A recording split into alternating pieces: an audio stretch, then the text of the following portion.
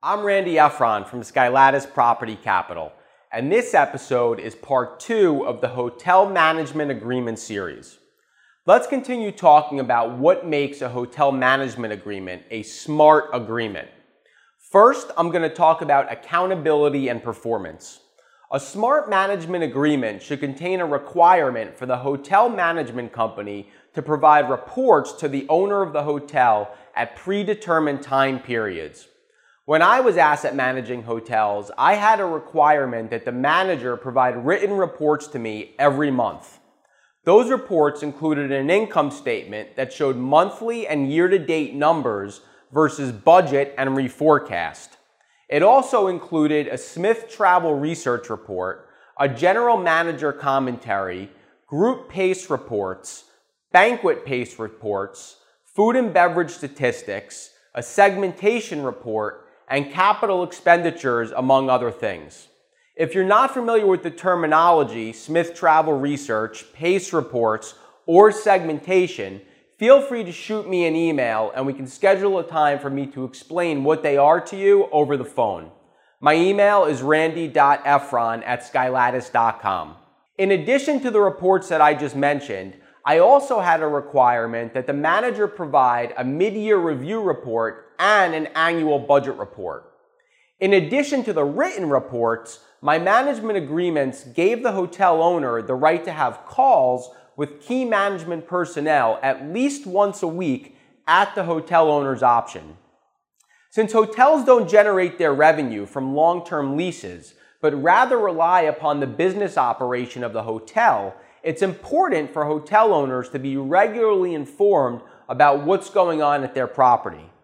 The reporting requirements hold the manager accountable because by having the reports, they know that they are going to be evaluated at whatever predetermined intervals are agreed upon. By working together, the owner and the manager can bring their own respective viewpoints together and hopefully make decisions that benefit everyone.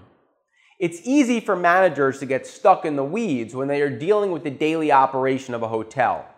The hotel owner usually brings more of a high-level viewpoint, and when you combine that with more of a granular viewpoint from the hotel manager, the two perspectives together lead to smart decisions. So if reporting requirements hold managers accountable, how does an owner also make sure that the manager is performing well? Well, a smart management agreement should contain performance hurdles for the manager, and if the hurdles aren't met, then the owner should have the right to terminate the management agreement. Let me give you an example of what a termination clause for performance may look like. If a manager fails to meet a predetermined percentage of budgeted gross operating profit or fails to achieve a predetermined RevPAR index against an agreed-upon competitive set for a predetermined number of consecutive periods, then the hotel owner can terminate the agreement without paying any termination fees or liquidated damages. RevPAR is an acronym for Revenue Per Available Room. If a hotel has 100 rooms and there are 365 days in a year, the number of available rooms is 36,500. If a hotel generated $2 million of rooms revenue from renting rooms, the RevPAR would equal $54.79. These performance thresholds are negotiable and can be based upon different metrics and time periods, but you most definitely want to have one within your management agreement. The managers will typically prepare a pro forma that is affixed to the management agreement so that both the owner and the manager can have a general expectation of where the hotel should perform. However, as the owner of the hotel, you may want to have the ability to make the gross operating profit termination based upon an annual budget rather than the initial pro forma. Additionally, a competitive set is usually determined at the time that the management agreement is signed. Similarly, you should have the ability to amend that competitive set too. Aside from performance terminations, the owner should also structure termination provisions into the agreement for the following reasons.